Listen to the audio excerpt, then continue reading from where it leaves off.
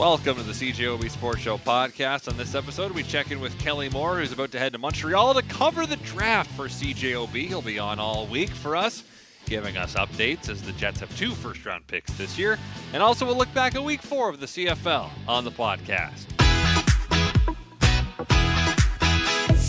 A big focus this week on the show is going to be the National Hockey League entry draft, and our Kelly Moore is going to be in Montreal, and our coverage is for True North Motors and RV. RVs cost less in Selkirk, TrueNorthMotors.ca, and Mr. Moore will be joining us at the top of the show all week. Kelly joins us now on the show. Kelly, when was the last time you went to Montreal?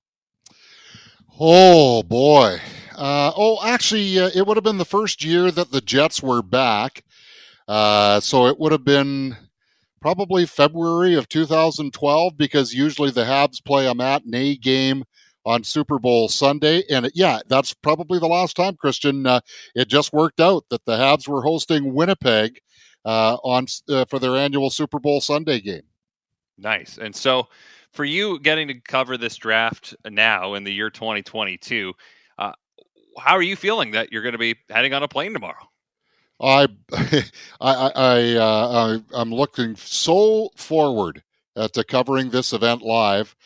I'm trying to remember the last time I covered a draft live, Christian, and I think it might have been the 1995 draft in Edmonton. Oh my! Just before the Jets relocated. It was going into the final year of the Jets 1.0 in Winnipeg. I know that was the year they drafted Shane Doan in the first round. So it's been a cup of coffee and then some since the last time I covered a draft live. And so a lot has changed. There are now 32 teams, as opposed to, I think there were something along the lines of 28 back then, or 26 back then. Okay, yeah. So, there's been a half dozen more teams added to the flock since 1995. It's such a production now. But I think the intriguing thing about this, Christian, both from an overall aspect and obviously from a Winnipeg Jets and a Manitoba perspective, I mean, it's the first time Montreal has had the number 1 overall pick since they selected Doug. The name's escaping me right now. I know he played junior in Regina. It'll come to me in a minute. Since the Habs had a number 1 pick back in 1980, Wendell Clark. Doug Wickenheiser. Thank you. I was thinking of Haley all along, and I'm sitting there. But thank you for bailing me out on that. So there is that kind of symmetry with guessing who the Habs are going to take, whether it's Shane Wright or Juraj Slafkovsky. I don't think Logan Cooley is going to sneak into that number 1 spot. And then the last time that the host team had the number 1 overall pick was the Toronto Maple Leafs back in the early 80s when they took Wendell Clark number 1 overall. That's kind of interesting. And then, of course, from the Winnipeg Jets perspective, picking 14th and 30th with a couple of first-rounders, the third time that's happened since they relocated from Atlanta. And, of course, as we were reporting earlier today, it could end a 48-year span since the last time 3 Manitobans were taken in the first round. And when you look at all the mock drafts, Christian, there is nowhere I can find where it won't happen that Denton Mateychuk, Connor Geekie, and Owen Pickering at some point are going to be among the top 32 picks Thursday night, at the Bell Center. So, the last time it happened was 1974 with Cam Connor, Ron Chipperfield, and Don Larway. Wow. And so there's lots of things for local hockey fans to pay attention to for the draft all kinds of storylines in 48 hours time in Montreal. Why don't you explain, Kelly, how different this could be for the Winnipeg Jets, just because they got 2 first-round picks and what that might mean for the team and maybe what they should be looking to do with those picks? All of it depends on what happens. I would say probably from about the number 8 or number 9 picks on.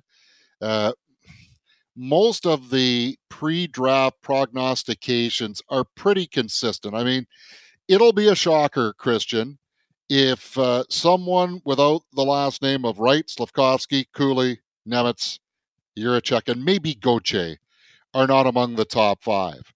And then after that, you've got Joachim Kemmel, you've got Jonathan Lekkerimäki, Matt Savoy, and then it starts to get interesting. Kevin Korchinski from the Seattle Thunderbirds had an outstanding year this year, really came on strong. He's one of those guys with a bullet. Pavel Mintyukov from Saginaw is certainly highly rated. And then, you've got, some guys like Owen Pickering and Denton Mateychuk. Pickering, he didn't even expect to be a first rounder when his season began in Swift Current last fall.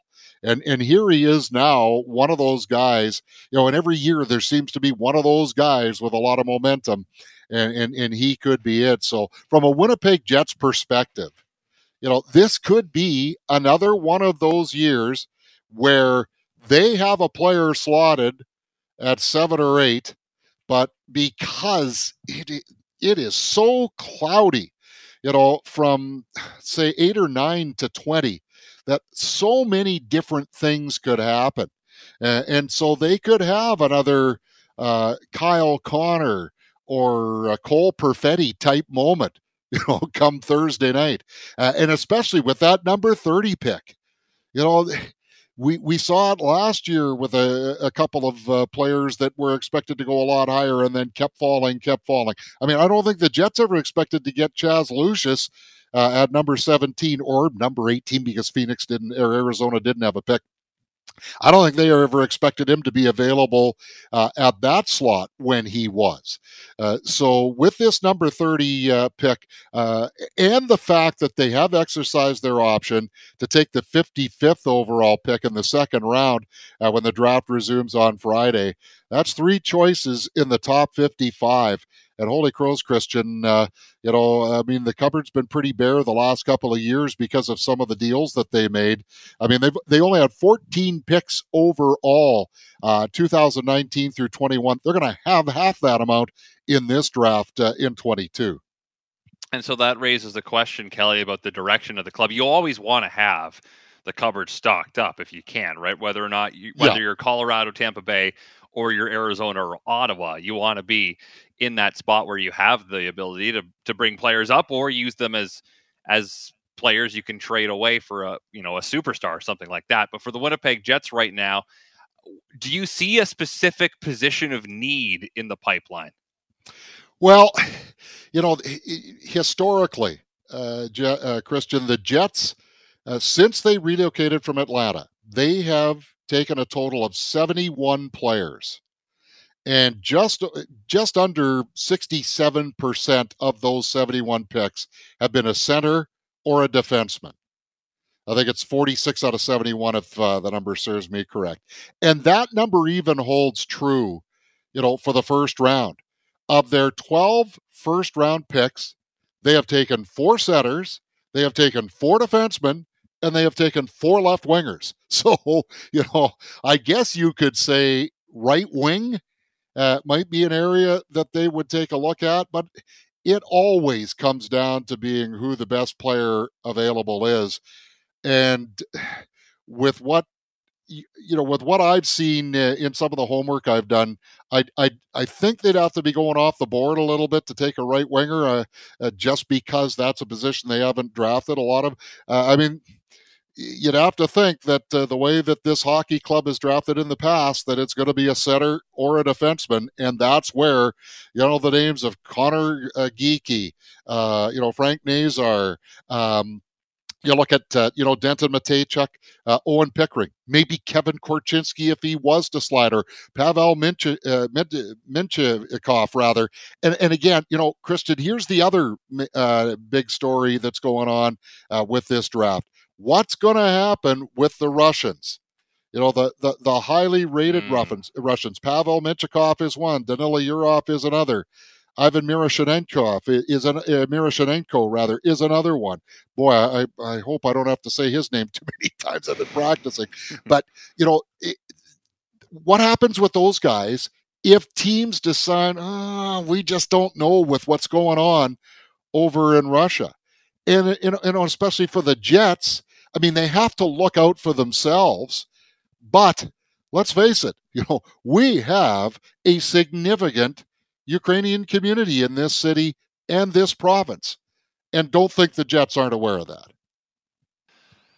All right, so I just want to touch on a couple other hockey stories before I let you go. Today, history made Mike Grier named general manager of the San Jose Sharks. A bit of a messy situation where they let Bob Boughner go kind of out of nowhere last week, but now Grier can pick his own guy. First Black GM in the history of the NHL.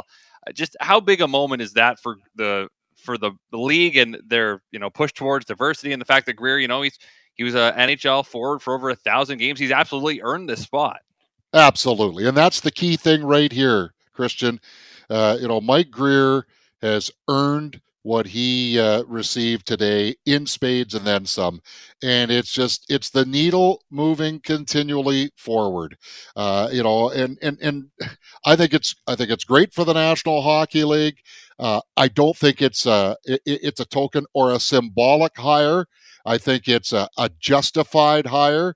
And, yes, there's pressure on Mike Grier to do well, just as back in the day there was pressure for the first college coach to really do well, or the first junior coach that got elevated to do well. So every time you're a pioneer, all eyes are on you. How are you going to do it? Because like we know, the NHL is a copycat league, but so significant today for Mike Grier to get that honor. And good on the San Jose Sharks for doing the right thing. His brother, by the way, is the GM of the Miami Dolphins. So executive, it runs in their blood. Their dad also was an executive in sports for a number of years too. And Jessica Campbell, who's 30 years old, she was recently with the German men's hockey team at the World Men's Hockey Championship. Today named an assistant with the Seattle Kraken's AHL team. First woman to be an assistant on an AHL team, as the Kraken they've really been progressive with a lot of their moves today. Haley Wickenheiser promoted by the Leafs today to assistant GM, fourth woman in the last 6 months to get that promotion as well in the National Hockey League. As you mentioned, Kelly, the needle, it moves forward. It's good to have diversity because we need it. You're opening up the market to more people, more brains that have hockey knowledge. And this is just a great sign in the NHL that these moves are happening, as far as I'm concerned. Well, you know what, Christian? We'll know when we've arrived, when it's not a big deal as to the gender or the race of the hire and just the person that we're talking about. Then we'll know when it's not a big deal anymore, when someone of American African descent rises to a prominent position, and it's not gonna, and we'll know we've arrived when it's not that big of a deal, when there is a female that or a woman that takes over as an NHL general manager, or as we have seen now, even in Vancouver and some of the other areas, assistant GMs, Haley Wickenheiser today, when it's just, oh wow, Haley Wickenheiser, the former Olympian, is now the assistant general manager of the Toronto Maple Leafs. Just talking about the person, for what their portfolio says as opposed to anything else, then we'll know we've arrived at true diversity. Absolutely, Kelly. Appreciate your time tonight. Thanks for this, and look forward to talking to you all week here. Absolutely. My pleasure.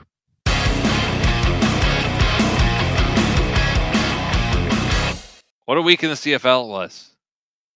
After last night's game for the Winnipeg Blue Bombers, we're done. 4 weeks into the season.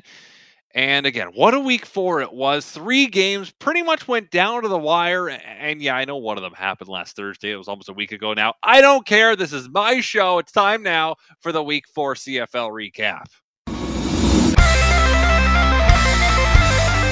We start in Ottawa, where the 0-2 Red Blacks were hosting the toast of the league, the BC Lions, in their first road game of the season. And what a start for Canadian Nathan Rourke. 3rd and 1 sneak at the Ottawa 50 turns into a 50-yard touchdown run. Way to seal the edge, guys.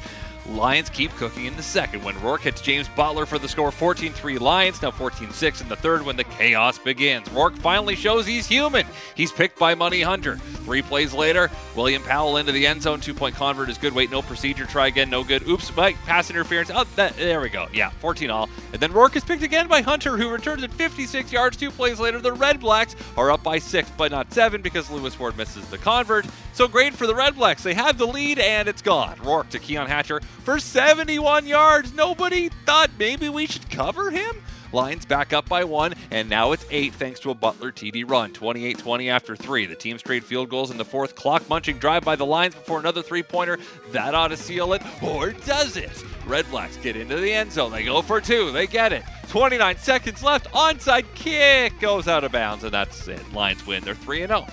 Canada Day in Hamilton, and the 0-3 Tiger Cats hosting the 0-3 Elks. And Trey Ford getting the start. Strong start for the Tabbies, who should definitely win this game, right? Touchdown on the second drive of the game, and a safety. It's 9-zip, but great response from the Elks. Touchdown drive. They're within 3. They missed the convert. Actually, it's 10, because Hamilton returned the ensuing kick for a touchdown. 16-6, and then 16-7, 19-7, 19-9, 22-9, 22-12, 22-15. I guess we're done with touchdowns. Oh, wait, no. Kenny Lawler gets in on the action. He gets into the end zone. We're tied. Ticats, though, with a clutch drive, a field goal on the 10th play of a drive. The Elks, though, they have a shot down by 3. Well, they have to punt. So just a minute 45 to go. Hamilton, you just need a first down or 2. Definitely take care of the ball. Keeper by Evans. He's got the football. Elks have it. And they're up Edmonton. Touchdown Elks. Jalen Collins picks it up and scrambles into the end zone, and the Elks take the lead. What are you doing, Dane Evans? How? Why? They're down 4. Evans looking to redeem himself to get the ball into Edmonton territory, but they turn it over on downs, and that's it. Elks win, and Ford is the first Canadian QB from a Canadian university to start and win a Canadian Football League game since 1985 on Canada Day, no less. Saskatchewan in Week 3 got crushed by the Alouettes. Week 4, they look to return the favor on home turf. 3-0 Owls in the first one. Cody Fajardo hits Mitch Picton. Riders in the lead, except another kick return touchdown. It's Chandler Worthy, the second player ever to return a kickoff for a touchdown in back-to-back weeks. The other was in 53. So many firsts this week. 13-8 Owls in the second one. Brett Lawther, you're really going to try from 57 yards? Okay, bud. Good luck. Oh, he hit it. Oh, God. Wow. Okay. Owls, though, still leading at the half, but the final 30 minutes very much belong to the Riders. Jamal Morrow TD run. Fajardo gets into the end zone, then hits Keon Schiffer-Baker for a 44-yard score. All of a sudden, it's 32-13. Each team adds a TD in the fourth. 41-20 is the final. Nice bounce back from the Riders. And finally, last night, a CFL game on a Monday in Toronto. The Bombers and Argos, Andrew Harris against his former club. Great start for the Bomber defense. Winston Rose back from a foot injury, and it looks quite all right to me. 46-yard pick 6. On the next Argos position, the D does it again. Nick Taylor with the pick. 6 plays later, Zach Collaros to Drew Wolotarski. It's 14-zip Bombers. It's 17-3 late in the first half. Bombers in field goal range, but Collaros takes a shot to the end zone. That's picked. Oh, well, I'm sure the Bombers, well, they won't regret losing those points. They're rolling in this one. Third quarter, can the Argos get something going? Well, how about third play deep shot is picked? Wait, no, it's caught? Huh? Brandon Banks takes it away from DeMario Houston. It's a weird one, but it counts. Okay. The Argos have life, and the Winnipeg offense doesn't. Not doing anything. Toronto driving to tie the game, though. Late in the third, and the D rises up again. Fake it to Harris, gunning a little slant inside the 5. Popped up, and it's intercepted by the Bombers. How many times has happened? Thompson laterals it, and they're on the run. It's Nick Taylor.